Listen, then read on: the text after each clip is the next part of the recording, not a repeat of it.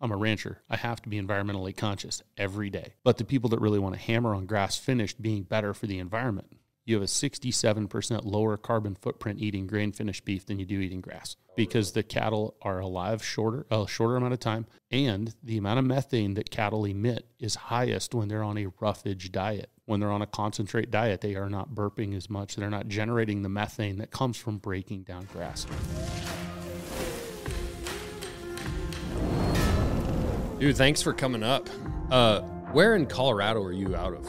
So we are northeast of Denver, about 90 miles. So a little town called Sterling is kind of the biggest one near us. We claim Akron as our home base because that's typically or technically the mailing address. Yeah. But northeast corner. Okay. So it looks a lot like Nebraska where I live. Yeah. Yeah, it's funny because my your last name's Smith, right? It is. Jeff Smith. Yeah. No relation, right? Not that we know. Well, it's funny because my uncle, his name is Jeff Smith, and he's the rancher in southeast Colorado. He sounds like a pretty smart guy. Yeah, yeah. He's about as ugly as you are. It happens. There's only so much you can do. Yeah. No, my dad grew up in Los Animas, Colorado. Okay. And my uncle still runs a ranch down there. So it's crazy. My dad had 15 brothers and sisters. Wow. So 16 of them, they grew up on the ranch down there, and then all of the siblings signed over the ranch to the one brother just for him to run. So, but man, that's tough country down there in southeast Colorado. I mean, it's like ranching dry, dusty. It's either dry and hot and dry and grasshoppers, or cold as hell and wind and snow blowing sideways. It seems like it's one or the other, but it's not an easy place to ranch. Well, and the rain events you get are 3 inches or nothing, right? It comes in gully washers, and you don't get to retain a lot of the moisture in the ground. And and then it's nothing for 9 months down there. It's just so dry. Yeah, it's funny. My dad said, if I think it was my great-great-grandfather that homesteaded all that, if only he would have just rode his horse one more day. Yeah. Like it's like, it must have just been a certain point where they were just like, his wife or somebody back then was just like, I refuse to go any further. And it's like, oh no, let's just go one more day. Nope. This is where we're at. And if they'd have just gone one more day, cause like you go another day, you go just a little further west, the soil becomes so much more fertile, and there's rivers, and you start getting into some trees, and it's just so much different from southeast Colorado to just an hour drive, 2 hours drive west. Yeah. And I've made the same joke to Kara's family. So my wife, Kara, is actually the 5th generation rancher. Okay. I just married in, because if you're going to marry up and be the ugly one, I took care of that. Yeah. I tell my kids, and this is the best life advice I think I've ever given, and I can give them, which is marry for land or money you can learn to love. I haven't used that one, but I might need to make that T-shirt. We'll do a co-branded T-shirt collab. Yeah, yeah. So you grew up in Oregon. What did your folks do there then? My dad was Department of Defense SWAT, so he was on an SRT team at a chemical weapons facility about 30 miles west of Pendleton. Okay. They decommissioned that facility in 2012. But for as long as I could remember, I mean, kindergarten forward, he wore BDUs to work, carried a gun at work, worked on a secure facility, and maybe once every couple of years, we got to go play with the tank simulators when the National Guard brought them in. Yeah. That was a pretty good time. Yeah, that's pretty cool. And then Mom owned a small real estate company. Okay. So, just local folks doing local stuff. Dad was a Vietnam vet. He was on a LSD like 12 miles south of Saigon on a boat when Saigon fell. Oh, wow. So actually, when I went on Andy's podcast, I called Dad. I was like, we've never talked about this. And he told me some of the stories of that day. I was like, oh, man. I can't even imagine. Yeah. Well, luckily, he wasn't in the middle of it. But he said they had the entire fire suppression system active, just hosing helicopters so they wouldn't land on deck, just trying to keep them away. Really? The funniest part about that whole deal is my uncle, who is retired Marine Corps, was Recon 1 on Okinawa that got activated when Saigon fell. And since Dad was in the area of operations, they made him stay home. Oh, really? There's still some animosity about that. I love to, rile that up in a text message every now and then to my dad and my uncle. Yeah, no shit. Jeez, that's amazing. Yeah, those were real hard-ass men back then. I can't Yeah. Can't even imagine. Well, and Dad grew up in Wyoming. He grew up ranching and farming and quit high school early to go join the Navy. So, you know, there's a toughness about that I don't think exists in a lot of places. So the ranching kind of skipped a generation with you, or with your dad. Sounds like he grew up doing that and then did what he did. Now you're back to doing it. Yeah. So my grandpa on my dad's side was a farrier in the Army. He was a horseshoer in the Army. So was my grandpa. There you go. So I think he was in from like 32 to 39 or something like that. I'd have to look at a picture of his tombstone I have because he has the cavalry logo on his tombstone. And then he basically, like, he helped build the missile silos in Cheyenne. Was he 10th Mountain Division? I don't know. Because my grandfather was 10th Mountain Division. He was in World War II as a farrier. Okay. And I have his anvil. Oh. That's what I've made all my knives on is my grandpa's anvil. That's sweet. I'll have to ask Dad. I don't know what unit Grandpa was in. Interesting. So Grandpa was always involved in that, and then he worked for farms, and they moved around a lot when they were young. So we were always, I kind of had the same upbringing as my dad. I was always involved in agriculture. You know, I was running wheat harvest crews or bucking hay or moving cows or, you know, doing whatever, most of the time in an effort to get better hunting ground where we grew up. Like, oh, you need help moving cows. That's great. Can I hunt your river ground for ducks? Right. And it worked out pretty good. And then I moved to Colorado to go to school and lost all of that privilege. Yeah. So how'd you meet your wife? Well, so I went to school at CSU, Colorado State, and then I worked for Cargill in corporate America for a while. I thought Deion Sanders built that school. Or no, Colorado State. I'm thinking Colorado. Yeah. All these Colorado fans come lately that, you know, Colorado's such a big deal now that Deion Sanders is there. And I'm like, well, geez, they act like Deion just built the school. Yeah. You know, like it never existed until he came along. But yeah, you're Colorado State. Yeah, CSU. And then I went to work for Cargill running like big grain elevators, doing capital projects and stuff like that, doing shipping grain, a lot of shipping to the terminals on the ocean. Then went back to Oregon, did a bunch of projects for some people, and then actually ran an earthwork company for about 6 years. And we did a lot of underground, a lot of subdivision development, similar to, I think, your background, a lot of like light commercial, some big residential stuff, but nothing crazy. A lot of demo. Demo was always my favorite because you could do the math and you didn't have to go quite so slow. Yeah. And then I was living in Oregon, and my wife graduated from West Texas A&M with her master's degree in cow nutrition and took a job at the University of Idaho in the Treasure Valley in Idaho, down by Boise, as the beef quality assurance coordinator for Idaho. Yeah. And we had some mutual friends, and we all went to a big concert in Boise one night, and she was part of the group, and she had Cayman boots and starched jeans on, and I said, who is that? I need to know who she is. And like 3 months later, she went on a date with me. Yeah. I was in corporate sales for a while, so it took a little bit of wearing her down, but that was like 10 years ago. So really? Yeah. That's cool. So she grew up on the ranch that you guys are on right now? Yeah, she grew up about a mile from where we live right now. And the original homestead for the family, excuse me, original homestead for the family is about a quarter mile from our house. And it was founded in 1913 is when they originally settled. Yeah. So very cool. Yeah.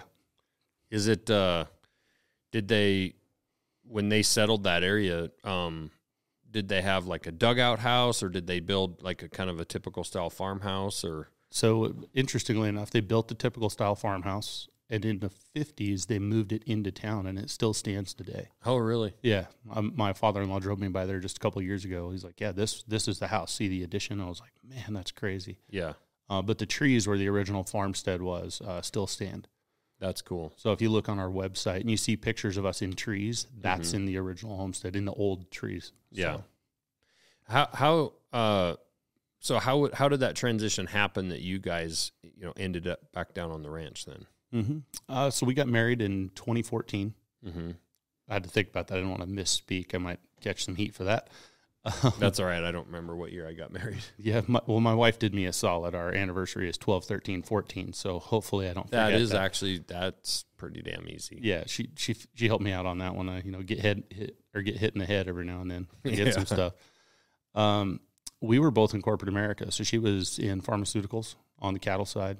When I moved to Idaho and we decided we were going to get married, I went to work for a company out of Iowa, actually named the Bratney Company.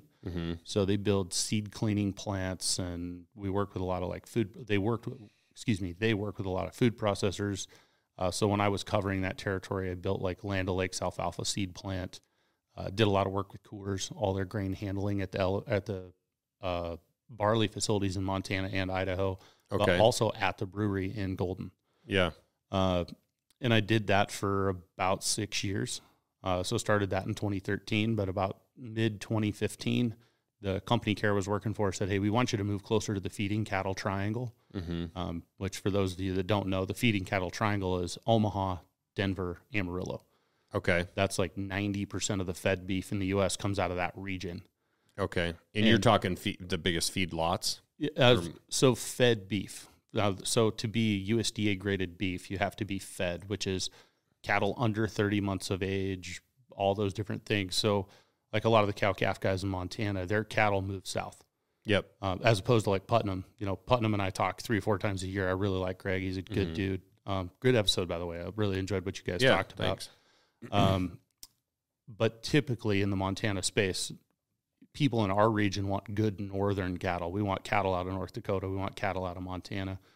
With Colorado Craft Beef, we don't do quite that model. But in the commercial space, everything kind of aggregates towards the middle. With the exception being like the agri-beef model that's Boise, Utah. Those guys are kind of the outlier. That's, Snake River Farms. That's all under agri-beef. Okay. Privately held company, family-owned, very good operation. They do some good stuff. But in that typical model, cattle move towards the middle. That's why a lot of the big processors are there.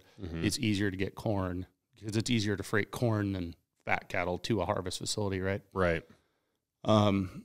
So that's an interesting kind of look at how the industry runs. But my wife got the opportunity to move back. They asked us to move to Amarillo. As a graduate of Texas Tech, she politely declined because she didn't like the wind that much. Yeah. And she said, well, what if we move back to the ranch? And they said, yeah, that's a great idea. So for the first year we moved back to the ranch, we rented one of the neighbor facilities, or one of the neighbor ranches had an extra house, rented that for a year. And then we bought the place we're in, which actually bordered the ranch on the east side. Okay. So we bought our own place. Since then, we've done a ton of work, added buildings, probably not dissimilar to what you guys are doing. We have a fulfillment center, all of our offices, everything else for the beef company there. Yeah. But that was, we bought that place in 2016, and then early 2017, the idea for the beef company kind of started to circulate.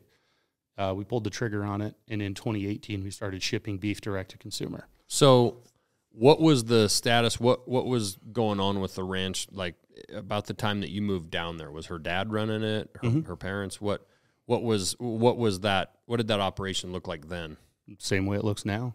So what we did, but they weren't shipping beef, right? No, they weren't cutting beef and shipping it. So were they just kind of the typical ranch, raising cattle, breeding cattle? So her dad's what you call a stocker operator. So he buys calves and he has a ton of grass, and we just turn cattle out on grass in the summer. Okay. And in the fall they get sold. Maybe you retain some and feed them depending on the market, etc. But very commercial. Okay. And nothing wrong with that. That's how you got to feed people. Right. Yeah. No, there's a lot of people that don't, own cows and actually breed, in the bulls or the AIN and do the actual whole thing. And in fact, the place that we hunt on down in New Mexico, she's got her own cows.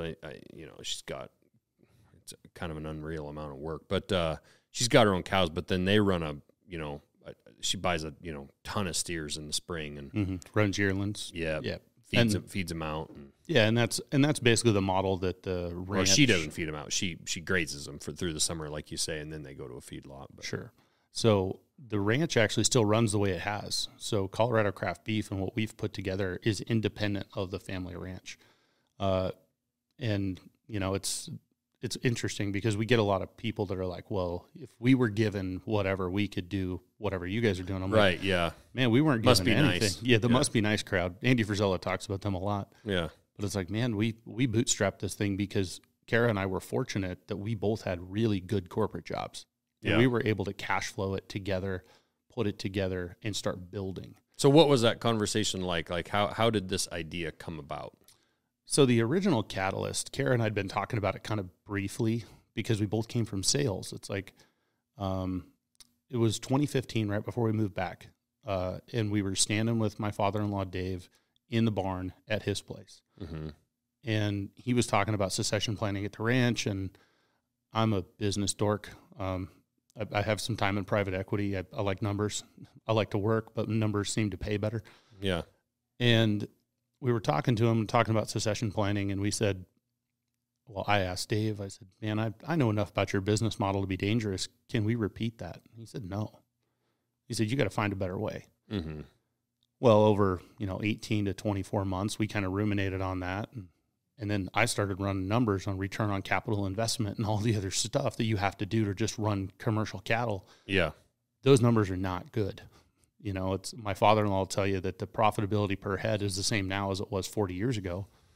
But 40 years ago, $50,000 or $70,000 bought you a truckload of cattle, and today it's 130. Right. So your return on capital is now half. Right. So we started crunching numbers, and I'm like, man, why? So basically every year you've got everything put up against your cattle. Yep. You could go bankrupt at any point. Yep. That doesn't sound like a lot of fun. Yeah. That sounds like your cows own you, right? That old dairy adage, you don't own dairy cows own you. And we started looking at where we could provide value. And really, conversations like this is what we had in mind. Mm-hmm. Talking to people about ag. Like I proclaim myself a ag industry, I wouldn't say expert, but I'm a little more knowledgeable about the national ag supply chain than most. Right. Just based on what I had to do in my career. Mm-hmm. And people don't understand that.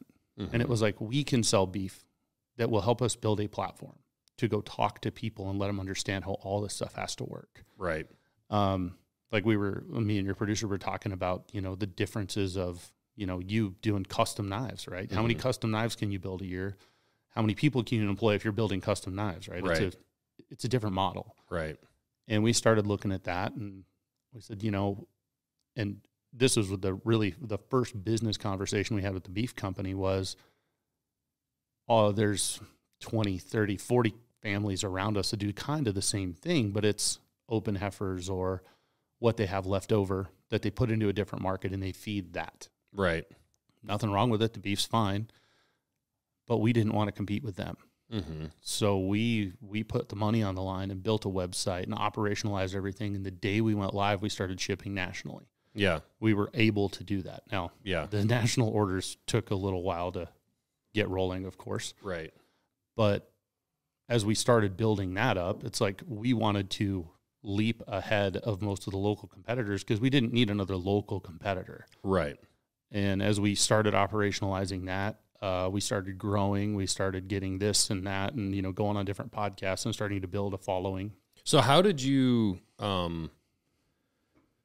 you say you built a website and went live and started shipping beef. Were you guys bringing the cattle in and killing them and butchering them yourself? Were you using local butcher shops just to supply you with buying the meat from them and then distributing it out? How does that look? So we were feeding cattle. So we were bringing cattle in, putting them on grass at our place. Yep. Taking them to a partner feed yard that we had, finishing them, and then starting them through the process. Mm-hmm. But the USDA facility that we utilized for butchering was actually owned by a classmate of mine from Colorado State. Okay. So it would have been December of 2017. So before we even had cattle ready, he was at a booth in Las Vegas during the NFR. Yeah. And hey man, can I go buy you a beer? And he's like, you got like 8 minutes, dude. If I leave the booth, my mom's going to kill me. Yeah. And I took him out and I said, this is what we're doing. And he said, look, man, if it's not retail quality beef, I don't want to do it. Yeah. I said, perfect, because that's what we're after. We're after high end, high quality. You open the box and you go, wow. Right. And he's like, cool, let's talk. So that was 2017. And he was, as you can understand, a little apprehensive, like, man, whatever, here's people. Luckily, he knew me from school, but it was still, 20 or 30 people a year call him asking the same question. Yeah. And that's how it ran basically until October of last year. In October of 22, we took down our own feed yard. So we operationalized that next piece in the chain, and it's now under our control. Okay. And then just this summer, we completed a partnership deal with a bunch of individuals, Jocko, the founders of Jocko Fuel, Jocko, Brian, and Pete. We brought in some other people, Dr. Sean Baker, the carnivore doctor. We brought in Travis Mills, Dave Burke, Chris Cavallini, and we did a fundraise, and we purchased the harvest facility in August. Oh, really? We own the whole chain. So the beef that you got from us, I can tell you exactly where it came from. Yeah. And exactly who touched it and where it went. And now we're starting to operationalize digital inventory and all the other stuff. That so you guys are cutting it up yourselves then? Yeah, we now own the facility. Yeah. So we were actually just talking before we started. And so if you take Putnam's model, yep, he has cow-calf. Little Belt Cattle Company for people that sorry. don't know. Yeah. Just call him Putnam, right? Yeah. Little Belt Cattle Company, they have their own cows. They birth the calves, they raise them, then they take them to butcher, and then they ship them. Right. So they don't own the harvest piece. No judgment there. They just don't. And I think Greg even said he doesn't want to, which is reasonable because it's not a super fun part of the business. And it's also a regulatory nightmare. We, on the other hand, don't have our own cow herd. So we source calves from local ranches that we dictate health protocols to, and then we take them from there all the way through the box. Right. Right. Yeah, it's it's something I've said for a while that our food supply for our country is so controlled by just a few major players. You know, the beef game, right? And you see the price of steaks at Costco or wherever you buy your meat, and it's insane the amount of the price per pound that meat has gone up in the stores. But what it does not translate to the rancher, you know, the Little Belt Cattle Company or equivalent, my uncle, it does not equate to them getting a ton more money. The money is being soaked up somewhere in the middle.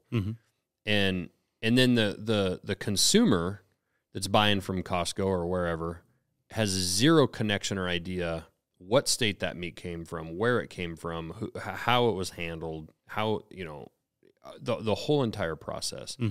And I've wondered for a while why, a ton of these ranches, because there's some huge ranches with people that are doing really well, why more of these ranches didn't get together and try to break some of the meat packing industry and like co-op or whatever. And I did learn a good friend of mine, actually, he's going to be coming to work for us starting January 1st. His son works for the, I guess it would be the FDA. He's the meat inspector here that has to go to the butcher shop and witness the whole process. USDA. The USDA. Yep. Yeah. So, his son, he raised his kids doing 4-H and all that stuff. He went to school, got his degree and whatnot. Animal something or other science. I don't know. But what I didn't realize is how tight the controls are by the USDA on, he has to witness every single, cow being plugged in the head. Yep. Or steer or whatever. And he has to inspect the meat on every single carcass, has to inspect the meat and ensure that there isn't something, unsafe for the consumer, which is great. I mean, it's definitely something that needs to happen because without oversight, obviously, things would get out of control a little bit. And I learned a lot more from this through the Bearded Butchers that I took. Sure. That we just took hunting. That was fun watching. I really enjoyed watching your guys' Instagram story. Yeah, those guys are awesome. And they live just strictly in, the butchering side of that world, and it's interesting and it's quite the process that a really qualified butcher shop has to go through. And they said this, and I'm sure you experienced this with your butcher shop.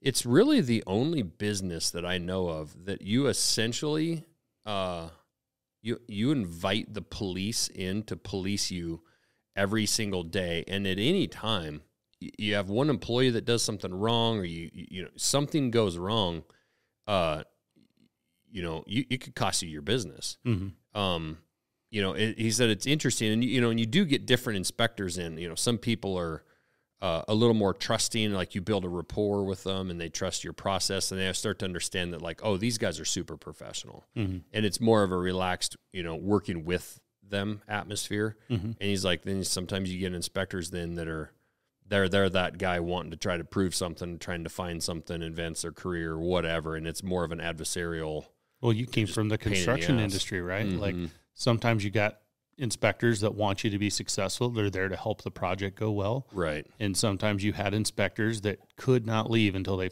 fixed something. Yeah. Until they hammered you for something. It's like they say with OSHA, right? If OSHA comes to visit, they are required by their rules to fine you for something. Mm-hmm.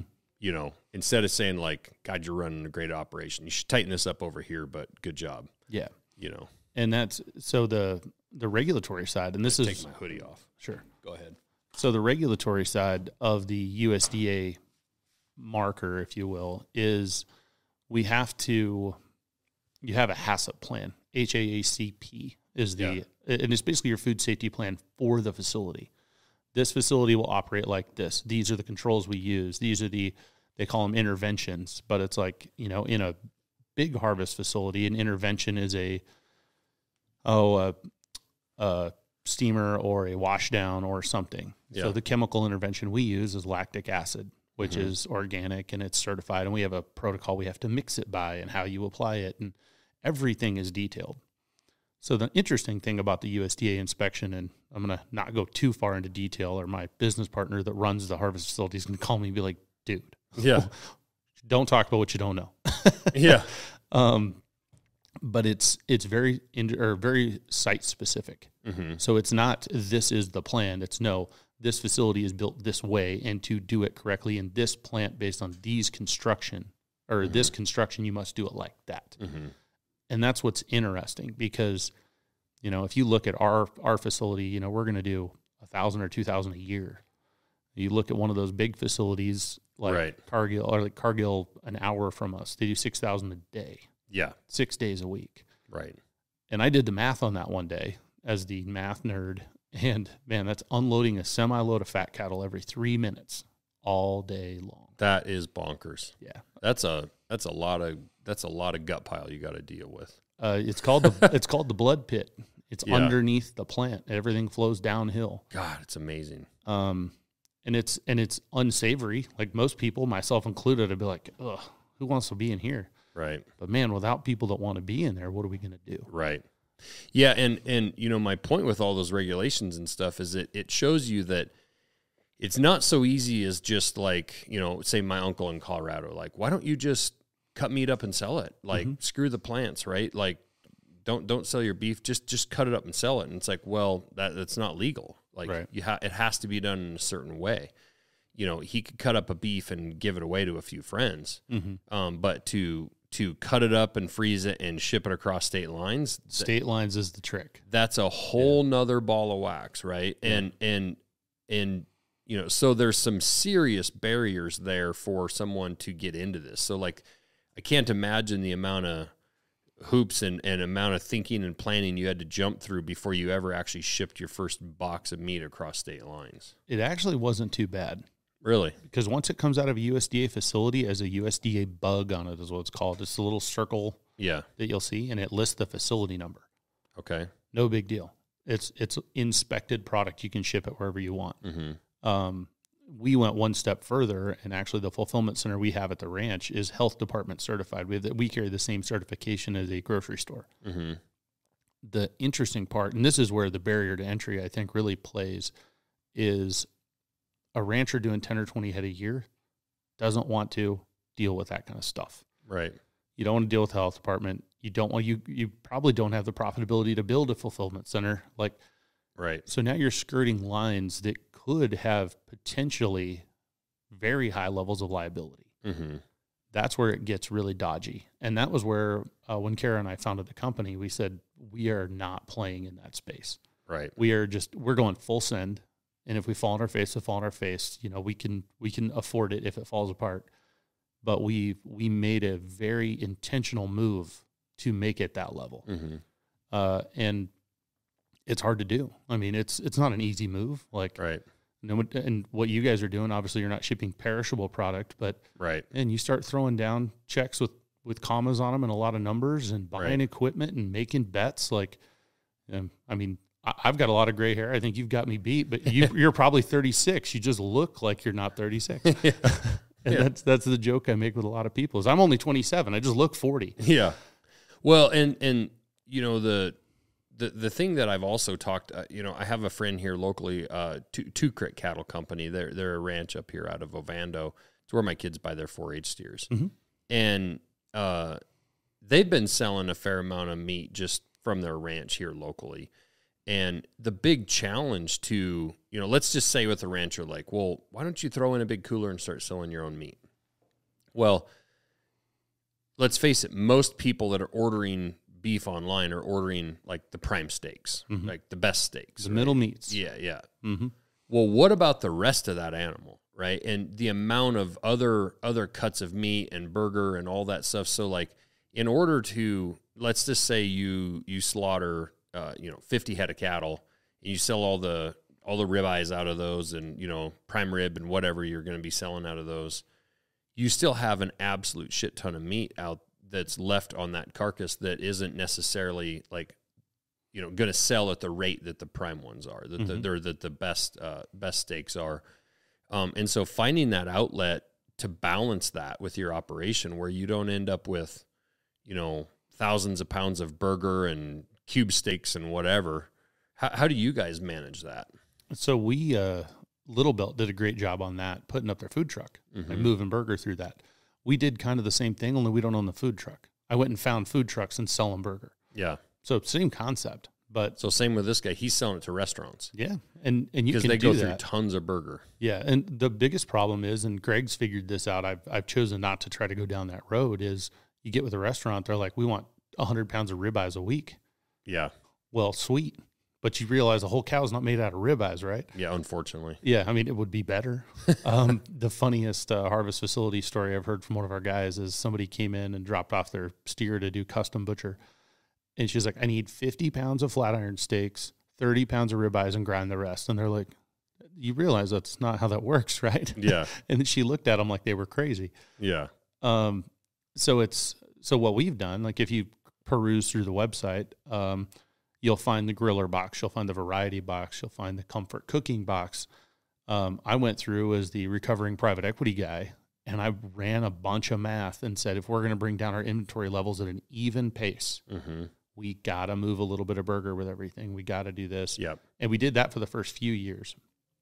And then I think it was last summer, we launched the Steak Lovers box, just by steak. Mm-hmm. Number one seller on the website overnight. I mean, all day long. So now it's okay. We're moving burger in a different direction. What else can we do with trim? So like we have summer sausage. I think Little Belt did some summer sausage too. Mm-hmm. So it's just trying to find the ability to move product and, put it into a different market. Or for instance, if you go into summer sausage and it's shelf stable, now you don't need freezer space because that's your biggest problem. Right. So it's just any number of those operational questions, where are you going to put everything that's coming through? But then it also becomes, how do you move to what the market wants? Mm-hmm. Because I love all my brothers and sisters in agriculture. I've worked in ag my whole career. But if you're harvesting 20 head, you don't have time to optimize all that. Right. And it's unfortunate because everybody should be able to. Mm-hmm. But the number of people that are like, we sell half beef. So I'm like, great, that's cool. But we don't sell that many bulk orders.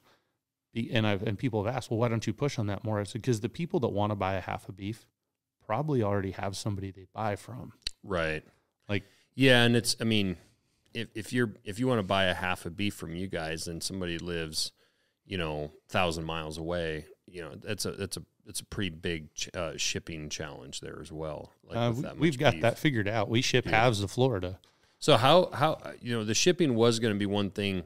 I want to ask you, how you guys do that, because, that's also a big challenge for people is like, you need a certain price per pound to make a living. And then you start to tack shipping onto it and it becomes, a bit difficult for the customer to want to justify that versus buying it in a store. And my argument, it's kind of like with our American made products that we do, right? Like there's cheaper knives out there, mm-hmm. right? But there's a segment of the population of the country that I think is bigger than ever right now, that is willing to pay a bit more for the quality that they want, the connection to the company and the people within it, that are willing to pay a little bit more, and they understand and know that, like, to do what we're doing or to do what you're doing, it costs money, and it costs a bit more for that end product. But how did you guys solve the shipping thing?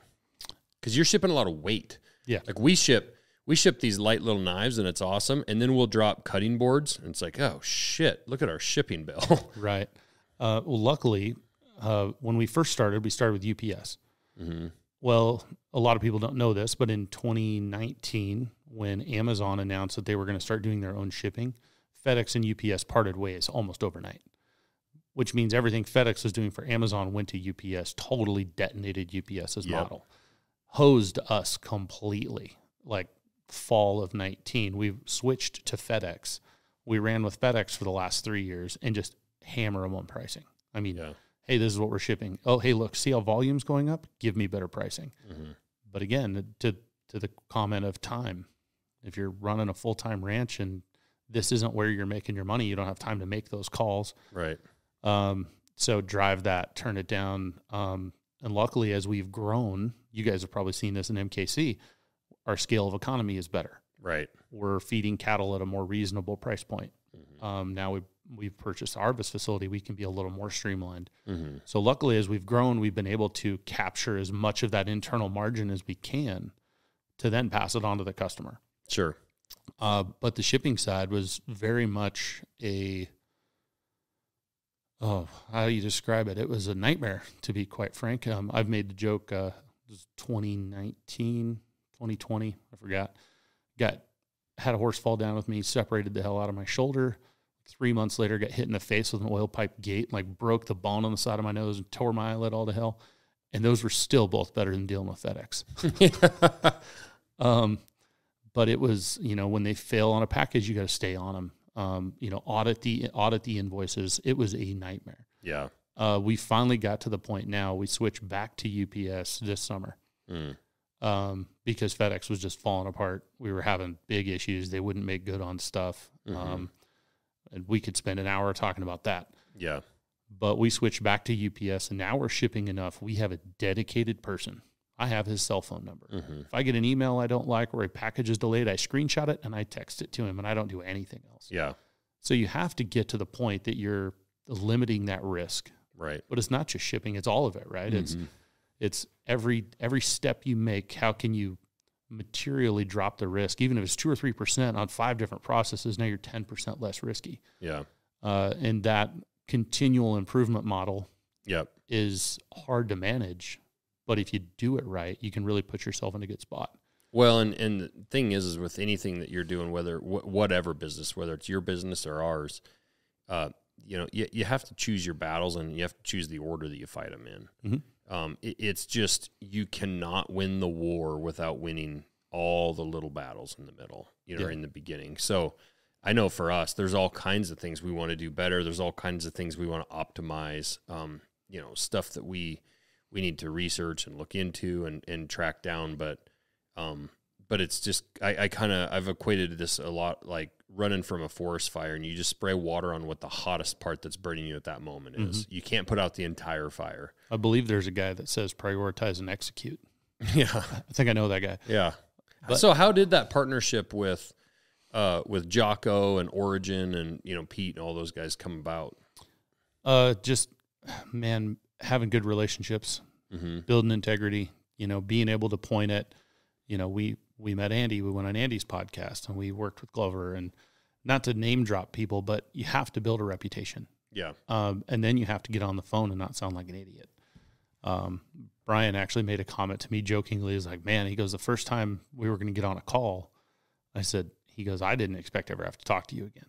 Yeah. I figured you're going to be some dumb rancher, hay sticking out of your mouth. And he jumped on, and we had a pitch deck, and I said, here's where we're at. This is what we're doing. And he was like, wow, okay, let's get after it. So, we had to do real business. Mm-hmm. You aren't going to look at a guy like Brian and say, hey, you should roll this to Jocko. Here's something on a napkin. He's going to laugh you out of the room. Right. And luckily, coming from a private equity background, I was able to have that done. But that's where I think a lot of people that want to chase their passion and build the American dream, they don't understand that there is so much time and thought just sitting around thinking and putting things down on paper. Mm-hmm. So much planning. If if you do not plan properly in the beginning, and there's so many scenarios, and you have to think through everything. Like, what if this goes wrong? What if that? You have to have a contingency for everything. Mm-hmm. Well, so the interesting part is when we first started talking to Mike, the owner of the harvest facility, it was a year and a half before I talked to the guys from Jocko Fuel. Yeah. Well, we had to get that side of the deal done before I could even go look for money. Right? You have to understand the process. You don't build the stem walls of a building until the footing's in the ground. There's a process. Yes. And it's second nature to me now because of my background and what I've done, but it's crazy scary to people that haven't done a fundraise, that haven't done these things. Right. But we had some other financiers that had looked at the project and were interested. And I listened to a lot of Jocko's stuff, and I listened to a podcast with him and Pete from Origin, and I sent it to my wife. And I didn't say anything about it. I just sent it to her, and she listened to it, and she asked me, she's like, "What'd you send that to me for?" I said, "Well, why do you think?" And she's like, "I think that's our story." I said, "It absolutely is our story." Pete was told, "You can't do this. You're going to be too small. You won't compete." I mean, probably the same things you heard. Right. Oh, yeah. Oh, you're going to make knives and sell them for how much? There's no way in hell you're going to do that. Right. And I said, "Kara, I think I'm going to reach out to these guys." She goes, how the hell are you going to do that? I was like, "I'll figure it out." Yeah. And made a couple of reach outs, got the right connections, and got an intro call. And mind you, I was a year and a half deep in the deal at that point. 13 more months later, we closed. Right. It's a 2.5 year deal. Right. It's 5.5% of my life gone in that one deal. That doesn't come without a lot of gray hair. It doesn't come without, potential ulcers. And it sucks. I mean, yeah, there's a lot of this. You can use analogies for a lot of things, but there's a lot of things that we do in business. One of our board members said, we were talking about investment, like if we ever want to take that on down the road, and we've discussed what that's about, or like selling your company and all these different things, right? And I don't really have any interest in that until, like with investment and stuff like that, until there comes a point down the road where it's obvious that that's the only way for us to potentially scale. But we want to bootstrap until there are no other options. And that's what we did. But with scaling, like with investment, like with what you did, a lot like with like deep sea fishing, it's not necessarily that hard to get the fish on the line. And it's actually not even that hard to get the fish to the boat, but it's amazing how hard it is to get the fish in the boat. That is the best way I've heard that described. And there are a ton of deals that get lost right at the boat. And, that's how it was described to me with investment, is you can think you're all the way through to the point where you're going to sign somebody up, you're going to have investment, and all these millions of dollars hit your company, or even people that go to sell companies. They can think their company's worth a certain dollar amount and get all the way to the end of it and put hundreds and hundreds of thousands of dollars over a couple of years into a deal and think they're about to strike it rich. And something happens and the person walks away. I've got a funny story for you. I'll tell you offline. I just had a conversation with one of my equity buddies that big dollars, long story, but I'll tell you offline. I don't want to share it here. Yeah. But the way that it was described to me, when I was in equity, I asked one of my mentors, I said, what is the hit rate on this? He goes, "You're going to look at 100 decks. You're going to want to do 10 of them. And if you're lucky, you'll get one closed." Yeah. He said, "It is an exceptionally low hit rate." Yeah. Especially in the small game. Like if you're a BlackRock or you're somebody else and you're playing in that money game, right? Their whole deal is to deploy capital. Because if it meets these certain criteria, they know there's a bell curve. Some of them are going to go 10x, some of them are going to go 0. Right. Some of them are going to do 3 to 5. But over the span, and to your fishing metaphor, you've got enough lines out there, you won't go broke. Right. But it's a capital question. That's a risk question. But if you're Colorado Craft Beef or MKC and you have one line in the water, and that's where companies and people have to be careful about how much time and how reliant they are on that one line. Well, to your point, that's really where we got to with the beef company, was we need to own the harvest facility. Yeah. Because what we were doing prior to that was we were speaking, I heard you and Greg talk about this. The harvest dates we were using last month, we spoke for in 2021. Yeah. Because we didn't own the facility. Right. Well, we're growing like crazy. That'd be like me selling. It's the same with us. With we don't make every single part on our knives, right? Mm-hmm. Like we want to bring more and more of those things in house. And I don't care if you're running a beef business like you are, or you're making knives or whatever you're doing. If you don't control the entire process, you're now beholden to those vendors, right? And this has actually been a huge part of our discussions in the last couple of weeks, because we're looking at buying land, we're looking at building a building, we're trying to decide what processes what processes should we attack first, because we can't attack them all. Sure. Right? There again, we have to. Which battle do we fight next? Mm-hmm. And when you're outsourcing for parts to come in, it's amazing, because if just one part of that process doesn't deliver, if there's 17 parts on a folding knife, and you're outsourcing 7 of them and you're making the other ones, and just one of those pieces doesn't go right, whether it's on our side or a supplier, then the entire thing is down. Mm-hmm. And it's interesting, because like with cutting up beef and stuff, like even here locally, if you want your 4-H beef cut up, your backup steer or backup hog cut up in August, right at the fair time, you have to schedule that in like January or February. Well, I can't imagine, if we were starting our beef company and MKC was a beef company and we're scheduling that out, and then all of a sudden we have a ton of growth, and we call the butcher shop and say, we need to double the amount of animals we're bringing in. And they're like, no, we can't do that. That's a very cute request, but no. Yeah. And then what? Yeah. And that's where we got to and my wife did not want to have a harvest facility. Yeah. She didn't want to have a feed yard. We got that done. I just keep pushing things off the cliff. Right. Yeah.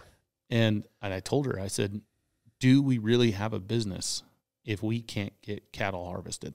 Right. Because, I like Mike. He's now our business partner. That's probably the coolest part of the deal. Mike reinvested and stayed on to run the harvest facility for us. Mm-hmm. We had no changes. The whole team was fired at 5:00 and rehired at 5:01. Right. We didn't miss a day of production. That was my most excited. That was the most exciting part of the whole thing. Yeah. Because we kept all those people employed. Mike and his family now have more opportunity, and we're all doing it together. Mm-hmm. That collaborative mindset was really cool. But I asked my wife, I said, do we really have a business? What if Mike decides we suck? I said that yesterday. What if our supplier just decides, man, MKC's been paying me well for the last 8 months. We're crushing. I got more money in my bank account than I've ever had. I'm going to go deep sea fishing for a month. Yeah. Like, or I'm going to raise their price 30%. Or what if that guy, he's out snowboarding and breaks his leg or breaks his back or whatever, and he can't work for us for 6 months. Like, you're right. Like, and especially in like a butcher shop situation that's so physical and whatnot, like there's a good chance that one piece in that messes up, or maybe the competing beef place down the road just comes in with a better deal for them. Mm-hmm. And they just say, yeah, you're Colorado, you're to the back of the line. And that's the conversation my wife and I had. I said, we are to a point now, this business is getting enough steam behind it. We can't have that risk. Right. And especially once you bring on investors and other people into it. Well, that was where the investor money came in, to your point about not wanting to bring in outside capital. Yeah. Very much our conversation. Mm-hmm. But when you need to make that jump in scale, that jump in size, now you're bringing on 20 employees. That is a big elephant to eat. It is 100%. And where we made the switch to work with those guys was, you can get money. Money's not that hard to find. Mm-hmm. Are they going to help the business?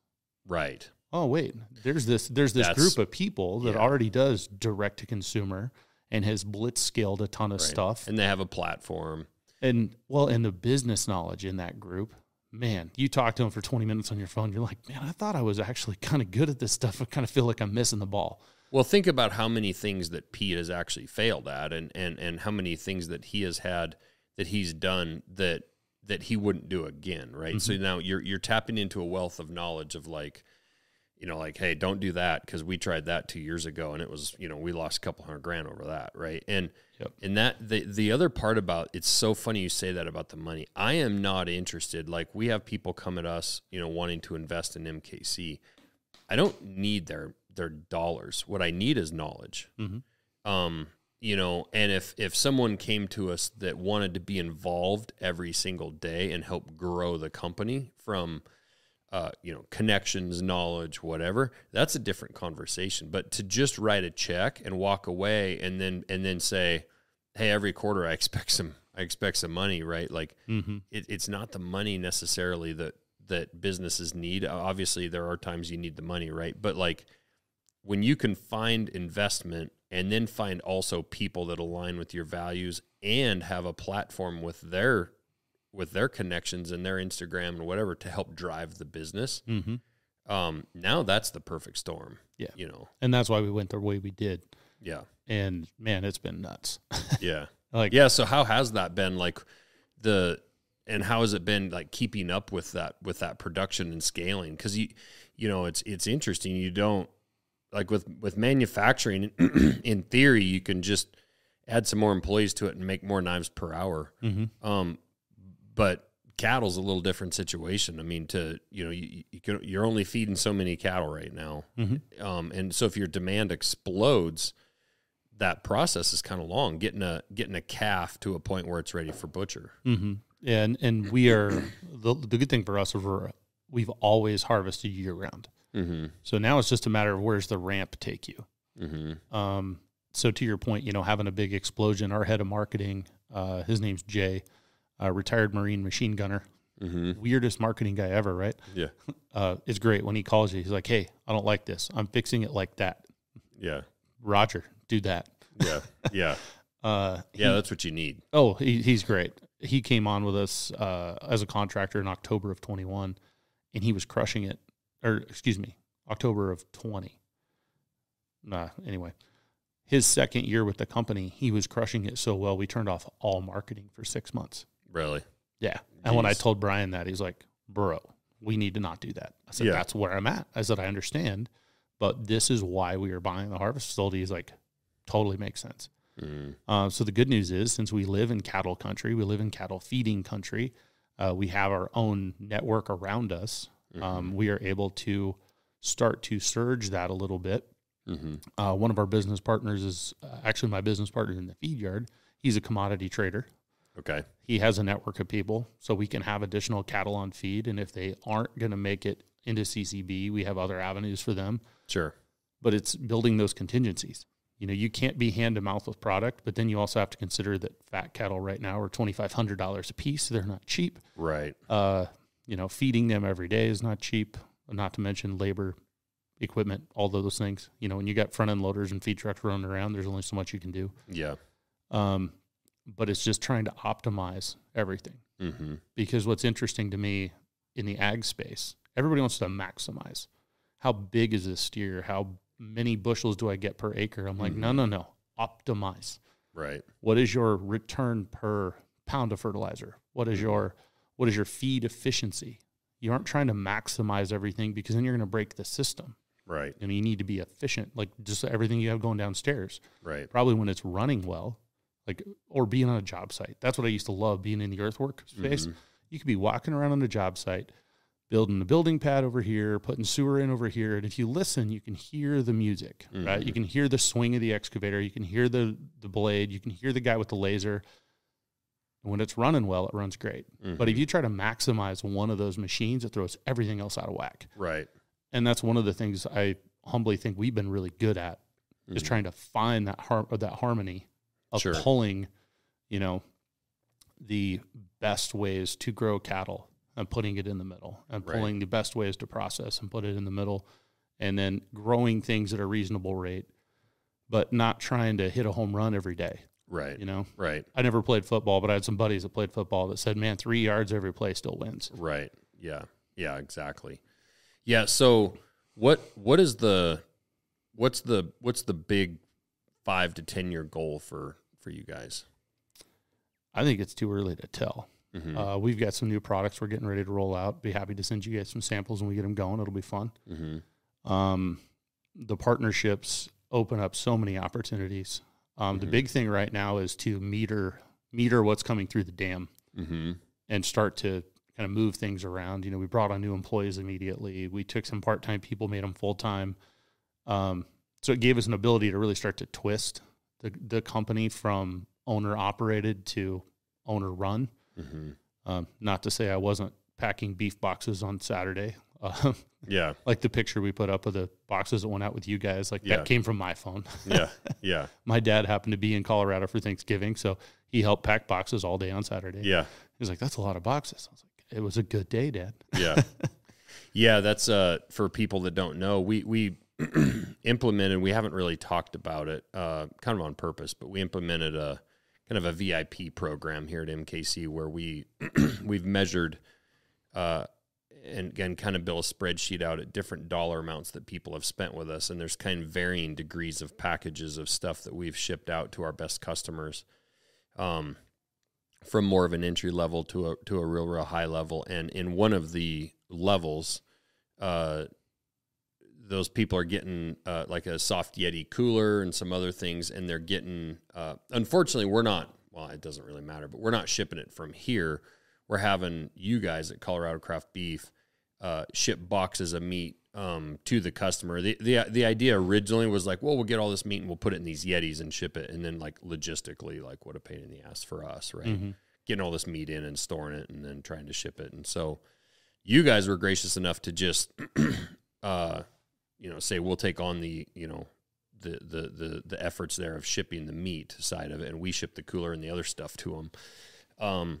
But the reactions of people of that is so cool. And another part of this program that we love at all these different levels, it's friends of our brand, right? And there's people at levels that have really helped us, and now we're able to share our best customers with brands that we respect, right, that are in our network. And so like you guys, for example, are getting customers' names and addresses of great customers of ours. And hopefully the idea is that they love what they get from you.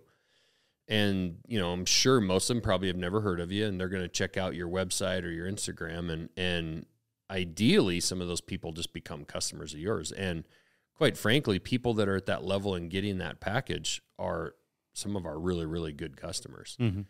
So obviously they can afford good knives. I'm sure they have probably a high standard of the food that they buy and they eat. So ideally, it turns into a good deal for you. But yeah, you probably don't use an MKC knife to cut up a Wendy's cheeseburger. Yeah. No, so it's been cool, and it's just the reaction of our customers of saying, like, at every level that we ship that stuff out, like, no companies do this, because it was just completely unannounced 3 years in.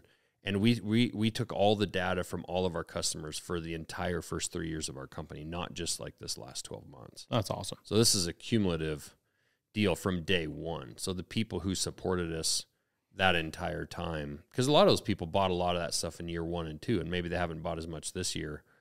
And, there's people getting stuff and they're like, I haven't bought a knife in a year. And it's like, well, yeah, but you bought a knife when it probably mattered to us most, which is in the very, very beginning, which is cool. Well, and I mean, if they're buying your knives, right, it's not like they expect them to wear out in a year. I mean, right. Good. I mean, maybe some outfitters go through a couple knives a year, but I'd be shocked if the average weekend warrior goes through that. Right. Yeah, for sure. So with your guys' business, do you guys have like a subscription model too, where people can kind of just get a certain amount of steaks or meat sent to them on kind of a routine schedule? Yeah, we've got that. We're actually turning that off next week because we have a new website dropping right after Christmas. Okay. And all the subscriptions in the system will not port over to the new system. So we're trying to slow play that a little bit, and we're going to move everybody over to the new system. But the new subscriptions on the website will get a bigger discount to subscribe.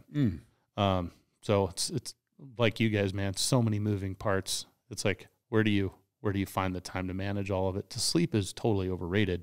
Yeah. As you see me yawning here. Right. Yeah. It's not that you're boring me. It's just that there's not much sleep these days. Yeah. Well, with the subscription deal, I mean, that's something I'm kind of jealous of these different business models that people have. Like, if you can get somebody into a subscription, well, like it's that annuity that just keeps coming and coming and coming. Well, like Evan's Coffee Club, right? Right. Or I think it's ECS. Yeah.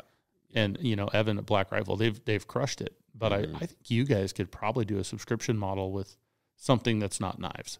Right. Merch, hats, You probably have some other stuff you can mix in there. Yeah. I think there's an opportunity there. I mean, the hard part is who needs 4 really nice knives every year? Right. Hopefully everybody. Absolutely. Well, yeah, with beef, I mean, that's the thing, right? Coffee, food, especially premium steaks and burger. I mean, my family, we go through so much burger. It's unbelievable, but we're fortunate because we live in an area of the country that's a little bit easier to, most people out here have, a garage and a little bit more space, but Sure. Quite honestly, most of the country doesn't have the ability to own a chest freezer. Right. And, we raise 4-H, steers. So then we're butchering an extra beef every year. We kind of always have a backup steer in case something goes wrong. Right. And we always did the same thing growing backup up. hog. Yep. And then hopefully we get an elk or something like that. But that's the very, very tiny minority of the country that has the ability to do that. There's so many people living in apartments, and I think of my sister. For years, she lived in an apartment in Seattle, and she was literally shopping for her dinner every other day. Well, that's standard in Europe, right? Yeah. Have you spent much time over there? A little bit, yeah. Like their refrigerators Right. are the size of what we would call a beer fridge. Yeah, these farmers markets that we, happen once a week here, it is an everyday, like that's how people buy their food. They go down on the street, not far from their apartment building, and walk through the fresh food market. And Yeah.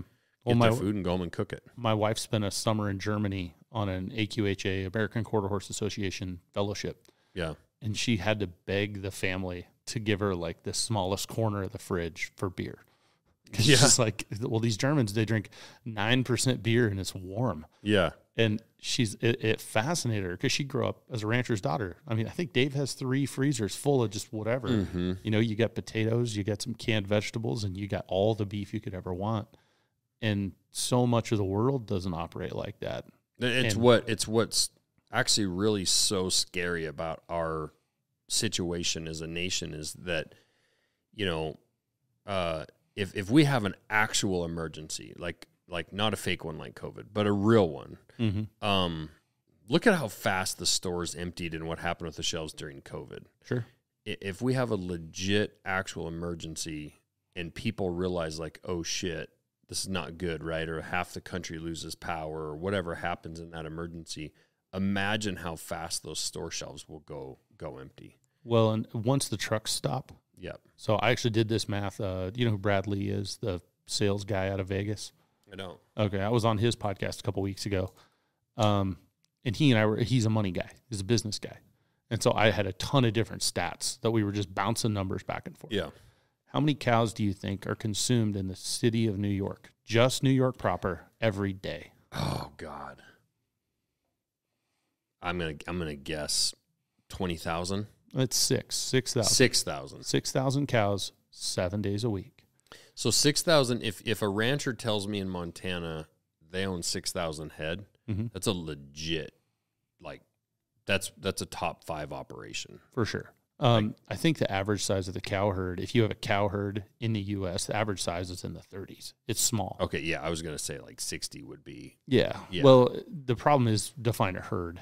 Right. Is it cow and calf? Is it just a cow? Is it bulls? Yeah. Yeah. But the people that I think the last time I looked at the math, if you were going to feed a family of 4 off the income from cows, you needed to have around 300 pairs.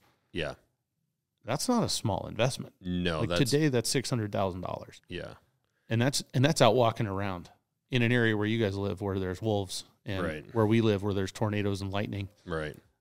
But yeah, to your point with New York City, I mean, I was just there a few days ago. Sure. Congrats on the Fox News thing, by the way. That's thanks. awesome, man. Thanks.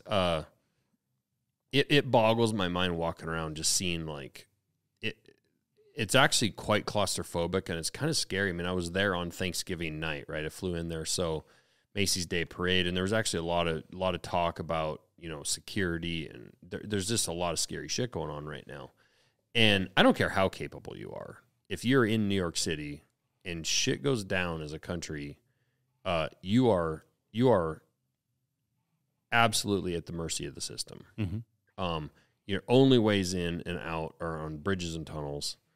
And, you got 15 million people or whatever panicking, right? And There's just and they, you know, the lack of the velocity of what the food would leave the shelves in that city. And then to your point, if the trucks can't operate, if they can't run, if we were out of power and trucks couldn't fuel up, trucks are only going to go 300 or 400 or 500 miles on the 40 or 80 gallons of diesel they're hauling. And they're not going to make a one-way trip.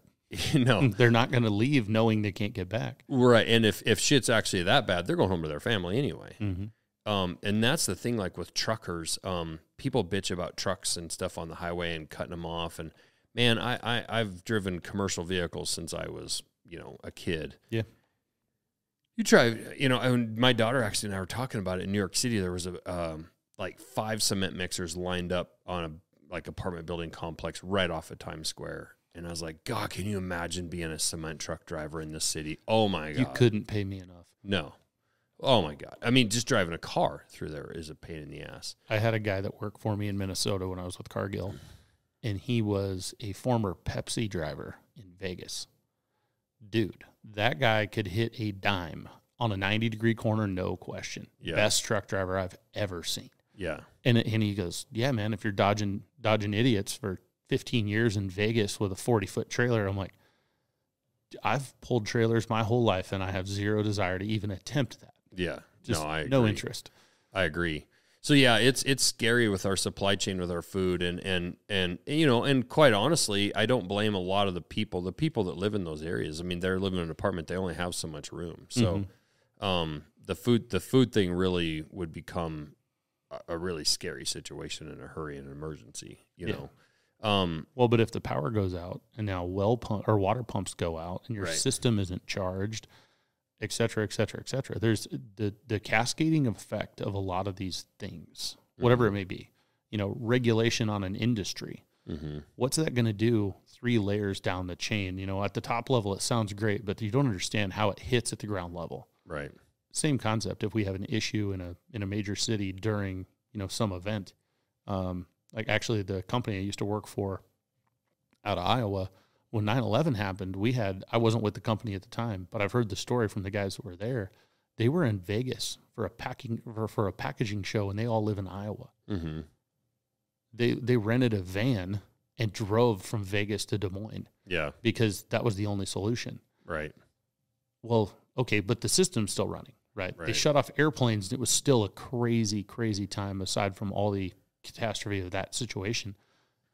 But now kill power.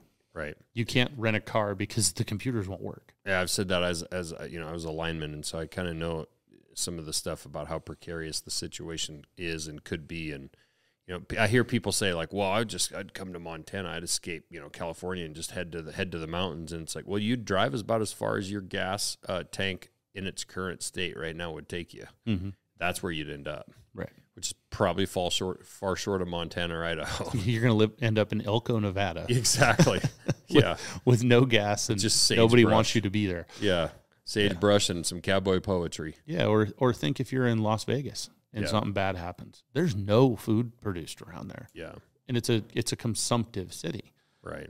What happens? So that's why I do encourage people. There are a lot of people though that do have the room to even put like a little half chest freezer or something in their house, and they're cheap too. You know, with food, it's a lot like a gas tank, right? It doesn't cost any more to keep the top half of your gas tank full as it does the bottom half, right? So even with food, and that's how I look at our chest freezers and stuff too. Is like at a certain point, you know, if you have the ability to have some kind of food storage, you know, try to figure out a way to fill that thing up full of food and then rotate that food through that thing, but keep it full. And you will be in the top 1% of the nation if shit goes south. If you have enough food for even 2 weeks. Yeah. You know? Yeah, because if it's after 2 weeks, things are real bad. Yeah, exactly. Yeah, exactly. I think that's, you know, buddies with Glover, and I've talked to him about this a few times, and I'm like, man, like, where do you draw the line at preparedness? Okay. Yeah, it's weird because, like, the crazier things get as a country, and I don't consider myself, like, a quote-unquote prepper. You don't have a tinfoil hat? No, but I'm thinking of making one. Okay. I mean, you got the tools. You could probably make a sweet tinfoil nice hat. One. Yeah. Maybe we'll start selling them. Tinfoilhat.com. That's your next subscription item. There you go. Yeah. Yeah, no, it actually, with a lot of what goes on and I think part of it is like having kids and being more responsible for other people under your own roof. And when you're in your 20s, it's like, who cares? I'll figure it out. But I have in the last couple of years become, and I think I'm falling short of being all the way there, but a lot more prepared for something like that. I mean, I told my wife, like, it costs a few $100 to go to Costco and stack up on like beans and rice and some things that like keep forever. Right. And we filled up a couple tubs of some stuff and whatnot. It's a few $100. It lasts forever. Like flour and sugar and stuff like that. And there again, my wife actually, I told her, don't go buy like a giant sack. Go buy a bunch of 5-pound bags and then just use them and just keep replenishing them. But I want to make sure we have a stock of stuff, and again, we're only talking about a few $100s worth of stuff. I'm not building myself a bunker yet. Yeah. Yeah. I have a good spot picked out though. There you go. Yeah. The hill right going down to our chicken coop would be a perfect place for a bunker. I've thought this out.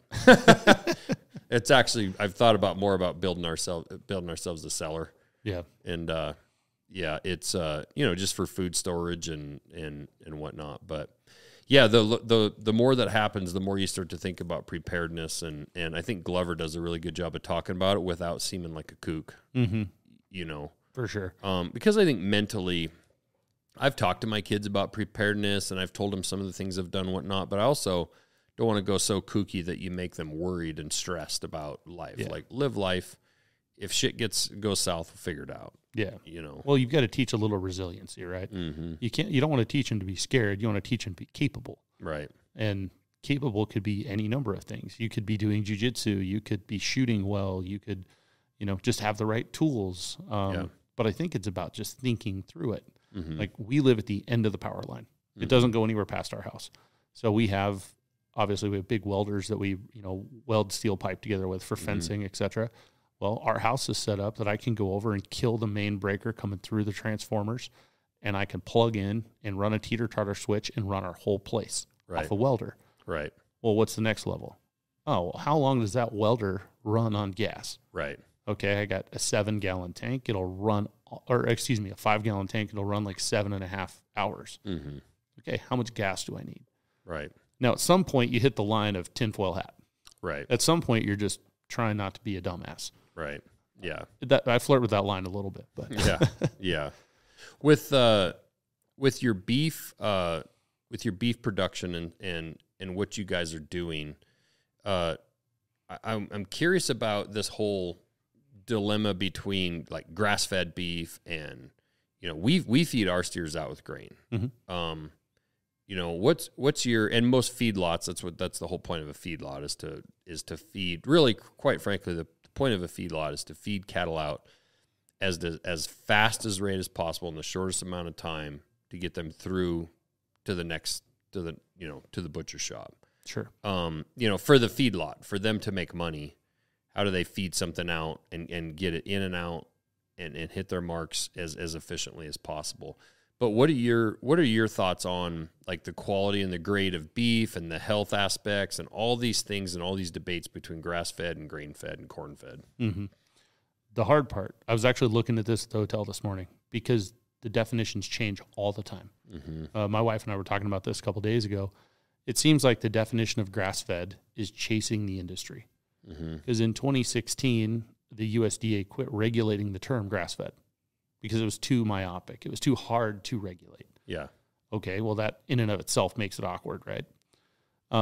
So if we get rid of the labels, because the labels, quite frankly, most of the labels in the food industry are generated by the big food manufacturers, so they have something to sell with. In the typical cattle space in the U.S., almost all cattle are grass-fed at some point. Right. Like, they're on pasture. They're on pasture, and the old definition of grass-fed was a diet absent of grain. So you could feed beet pulp, you could feed peas, you could feed any number of things that just weren't grain. But the typical process in the U.S. is cattle are birthed at a ranch, and they're on mother's side, and then they're weaned.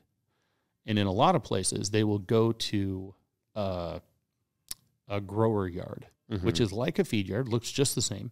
You're feeding different rations, different formulations of rations. It's usually not as big because in that weaning to grass turnout time frame, they can be very susceptible to sickness, and it requires a bigger level of care.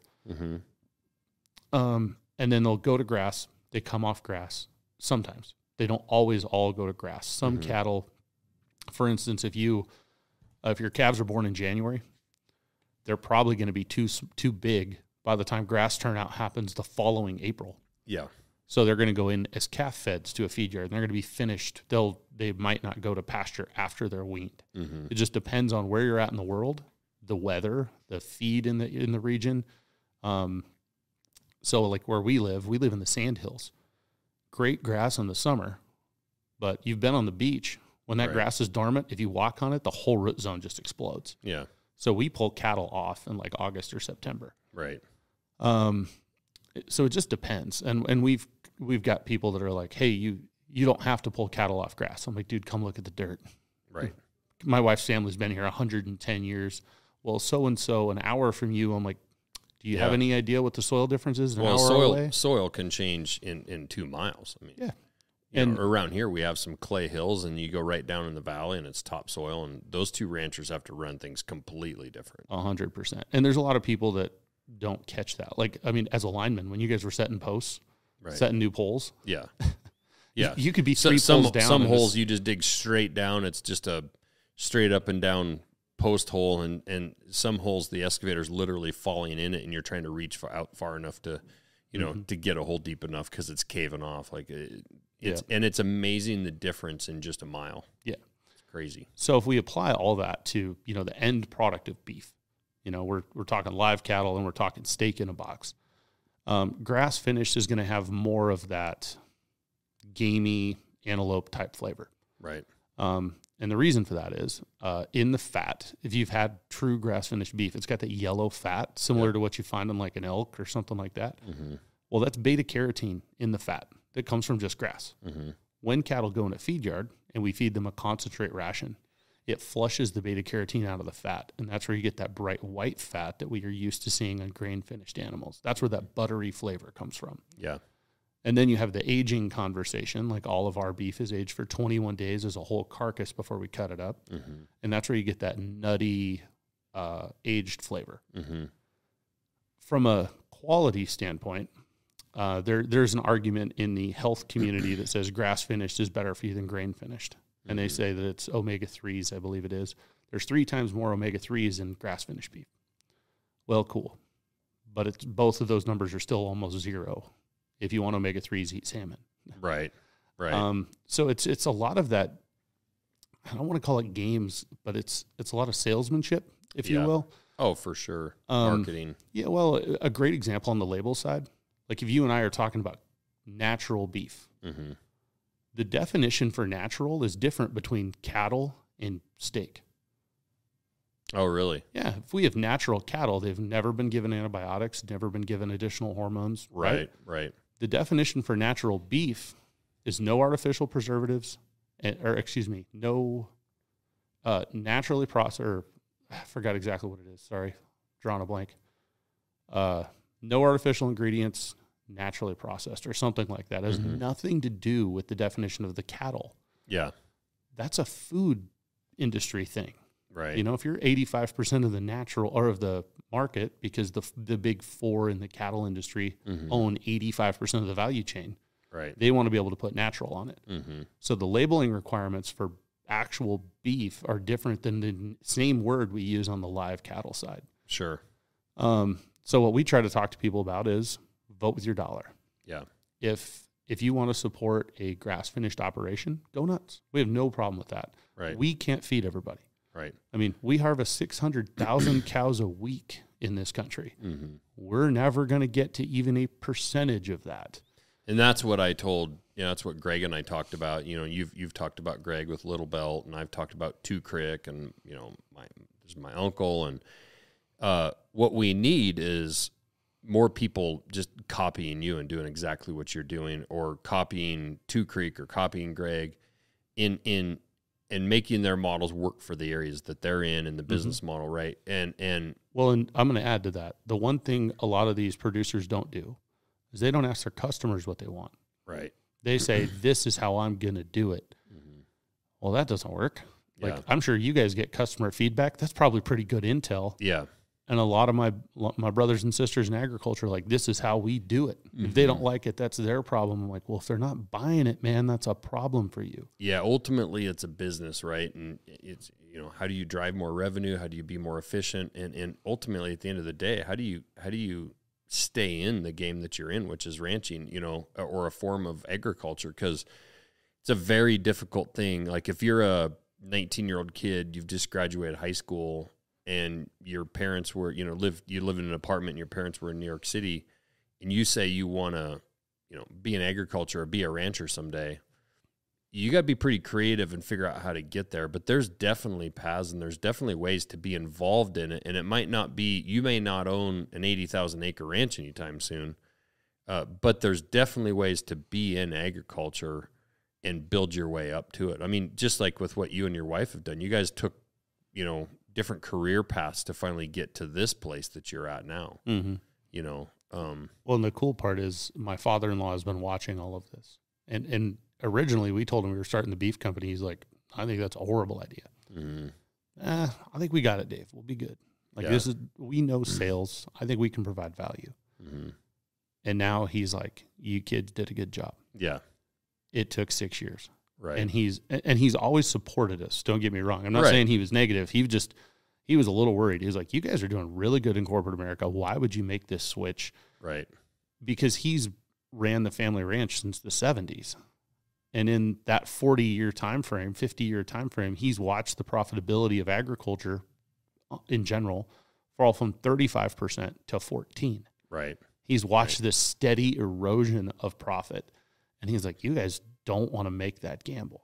Yeah, and I have, a lot of people tell me like they want to quit their job and chase their dream, and a lot of what we've done is motivating for them. But I tell people too, like young guys, like go work in, corporate America, or go work for companies doing whatever, and build some experience, build some business sense, get a marketing degree, get a business degree, go work for a company and learn all the different business aspects. Because when you start this, you're quote unquote, you chase your passion in life, like you still have to pay your house payment and feed your kids, and so it what you guys did for a long time, getting the experience that you got and then turning around and parlaying all that experience into what you're doing now, that's why I waited so long to start MKC. Is I knew when I was 22 and 23 years old, I did not have the business sense or the war chest. Yeah, exactly. To do this, and even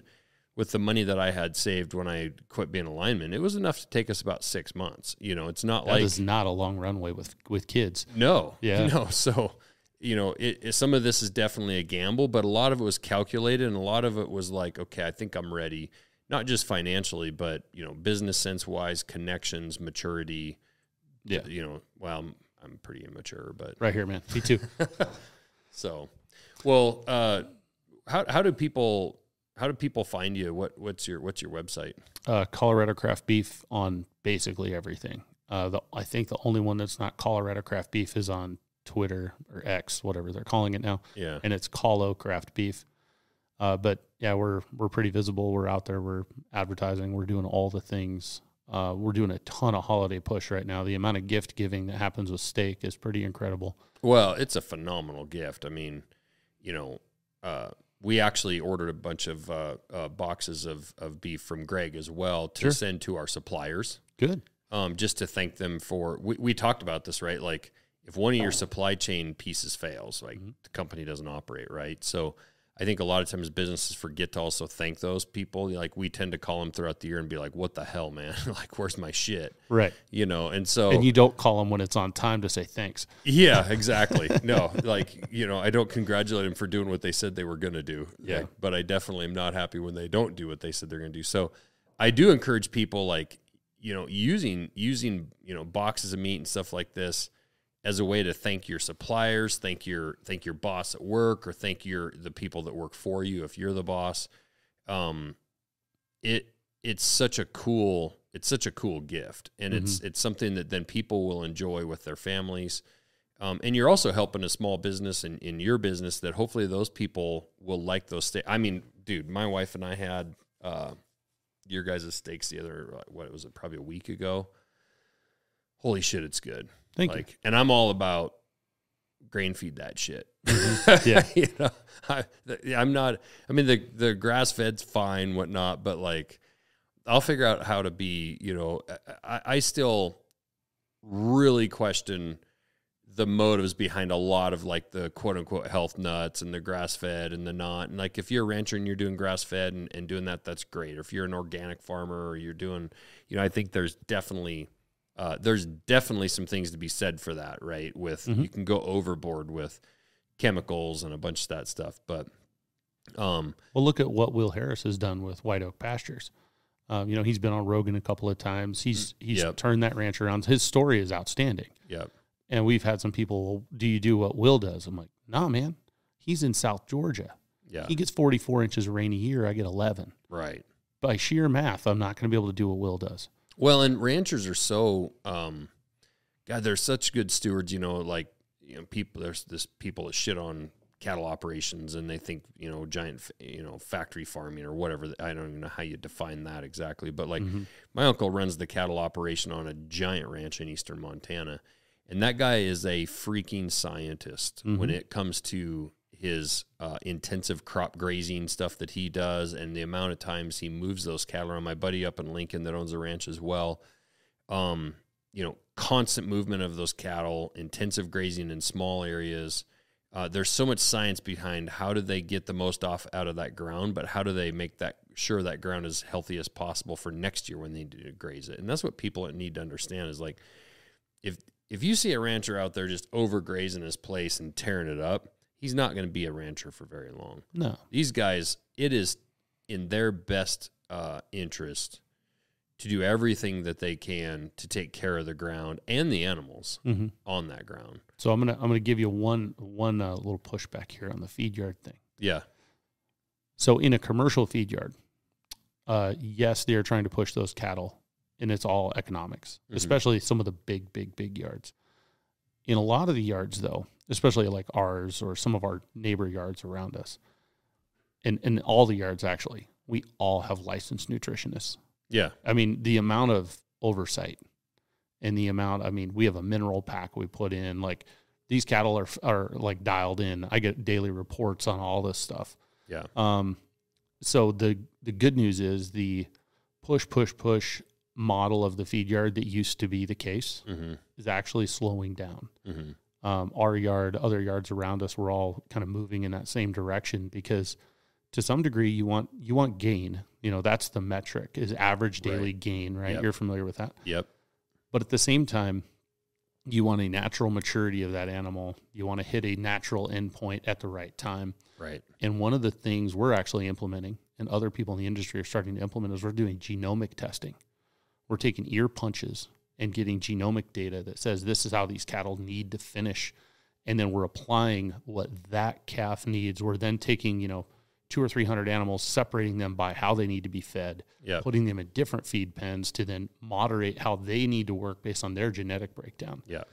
And that level of science is super cool. Yeah. And for the record, when people shit on, when I said I still don't understand really what they call factory farming, because when it comes to like a feedlot, like my uncle runs a feedlot down in Hamilton, when they are a necessity. When you need to feed 6,000, when you have to pump 6,000 cattle into one city in America, you can't just do it all in these big open ranges and let them eat grass and let them all be free and wild and then somehow think that you're going to feed America at the rate we need to feed it. We actually have every day there's soil being tilled or broke up and put into subdivisions. So we actually are, but every day we're making more humans. So like and I'm not real good at math, but the math is going in the wrong direction. So the science that's involved in those feedlots, and when I say that they have to feed them out as fast as possible, I mean within reason and within some standards, right? But Sure. but they have to do that in order for them to keep the meat coming into Walmart at the rate that it needs to come into Walmart or Costco or because if we else. think about average daily gain, cattle on grass, if you do grass finished, right, those cattle are going to be between 24 and 36 months when they are finished, if they only ever eat grass. right, We're harvesting grain finished cattle at 20 or 24 months. Yeah. So you're 6 or 8 months shorter. right, And also, when those cattle are on grass, good grass, like if they're on grass at our place right now, they're getting no nutritional value. It's all Right. dormant, yeah, everything in my pasture, 100%. Well, if they're there, it's not doing anything. But in the summer, we're hoping for 1.5 to 2 pounds a day. yep, In a feed yard, in some commercial settings, you get as much as 4 pounds a day. right, We're at 3 to 3.5 because we're a little more moderate. But you're talking that calf is growing, 40 to 50% more per day. yep, You're getting that natural endpoint sooner. So the one thing that a lot of the more environmentally conscious people, I'm a rancher, I have to be environmentally conscious every day. right, But the people that really want to hammer on grass finished being better for the environment, you have a 67% lower carbon footprint eating grain finished beef than you do eating grass. oh, Because really? the cattle are alive a shorter amount of time. Yep, And the amount of methane that cattle emit is highest when they're on a roughage diet. When they're on a concentrate diet, they are not burping as much. They're not generating the methane that comes from breaking down grass in their rumen. which that whole methane thing drives me crazy. Yeah. Actually, I saw an interesting study the other day, and I'll have to find it, email it to you for some light reading when you're up in the middle of the night like I am. It said that the actual methane from cows is less than 10% different than the methane that would be released if that grass went dormant and rotted on the ground. Oh, really? I was like, I had never thought of that. They said the methane that is released when that grass lays down under the snow and goes dormant and then rots to, recreate topsoil Yeah, is only 10% less. Cattle are only 10% more by actually using it. yeah. And Interesting. I would rather we concentrate on how we solve the meth problem. I've Then, never, once we solve the meth problem, let's talk about methane from cattle. right. Jeez. Yeah. It's crazy. It's been a wild ride, man. I really appreciate you having me up. Yeah, man. I think it's really cool what you're doing. I told Greg we need more people doing stuff like this because it's not easy. There's a barrier to entry for sure. But even if it's not the full on model that you've got, if it's even just supplying steaks to people at a farmer's market out of a refrigerated food truck or. And we support everybody. Like that's our model. It's you'll never find us bashing anybody in the ag space. Right. I cannot place judgment on somebody else in ag with how they're doing stuff for the most part. Yeah. Because I don't know their story. Yeah. And frankly, I'm running my race. Right. I'm Well, and by doing what you're doing, you're supporting the ranchers around you when you're pulling in cattle from those different places because you just can't. Raising all of your own cattle to try to do this on your own ranch at all the different age classes that you need to provide beef 365 days a year. What you guys are doing, it actually creates, demand that you need to lean on the people around you to support your business, which helps the entire community, and quite honestly, kind of like with our company, by shipping across state lines and doing stuff around the country, you're actually bringing revenue dollars into your community. So you're not just leaning on your community to make your living. You're actually bringing revenue dollars in from that guy in New York City and then spending those dollars on the neighboring rancher. Yeah. Or paying your employees. Your wages with your employees, your taxes, everything. So, no, I think it's really cool what you're doing. I think it's cool you're involving Pete Jocko and those guys. So, so your Instagram and your website again? Yeah, it's all ColoradoCraftBeef.com. So it's all out there. Keep an eye out, support us. And if you don't want to support us, support other ranchers. There's nothing wrong with beef in the grocery store. Yeah. It's inspected, it's safe, it's nutritious. And that's the other thing you'll never find us doing is food shaming anybody. Right. I mean, do what you got to do for your family. We respect that. Yeah. And we'll not demonize the commercial chain either because we got to feed people. Yeah, I'd rather a family somewhere that's struggling a little bit, feed their family, the cheapest, and maybe least nutritious possible steak that they can buy versus, processed food. Oh man, I got a funny one for you. Yeah. Do you know Travis Manion Foundation? No. Marine Corps officer killed overseas. His sister, Ryan, has a foundation for him, and we're doing some work with them. My wife just went on her podcast, and she was talking about, I fell into the label trap. Ryan's like, I fell into the label trap. I was buying my kids organic mac and cheese. And my husband looked at me and was like, do you really think organic mac and cheese is better than just burger? Like, and she was like, shit. Yeah. No, I really think that with all of the chemicals and all the processed food, I think it's a lot of the problems with our nation. Like I say, you don't have to buy the thickest ribeye at the store or something. Like, just buy your kids chicken, buy your kids pork, buy your kids beef. Even if it's not the most premium, it's a start. Yep. It's way better than a bunch of the shit that comes in a box. Shop the outside of the grocery store is what my health coach tells me. Yeah. And for anybody wanting to lose weight, the carnivore diet is a game changer. Yeah. I'm down 80 pounds. No shit. Between jiu-jitsu and working with Dr. Baker, and I mean, it's been a ride. That's awesome. And a lot of people are like, man, carnivore is expensive. I was like, but is it? Like, I was eating one meal a day and I was good. Yeah. So if anybody is struggling on that journey, reach out to me. I will help you because it helped me a ton. Awesome. Well, thank you, man. Appreciate it. Thank you. All right.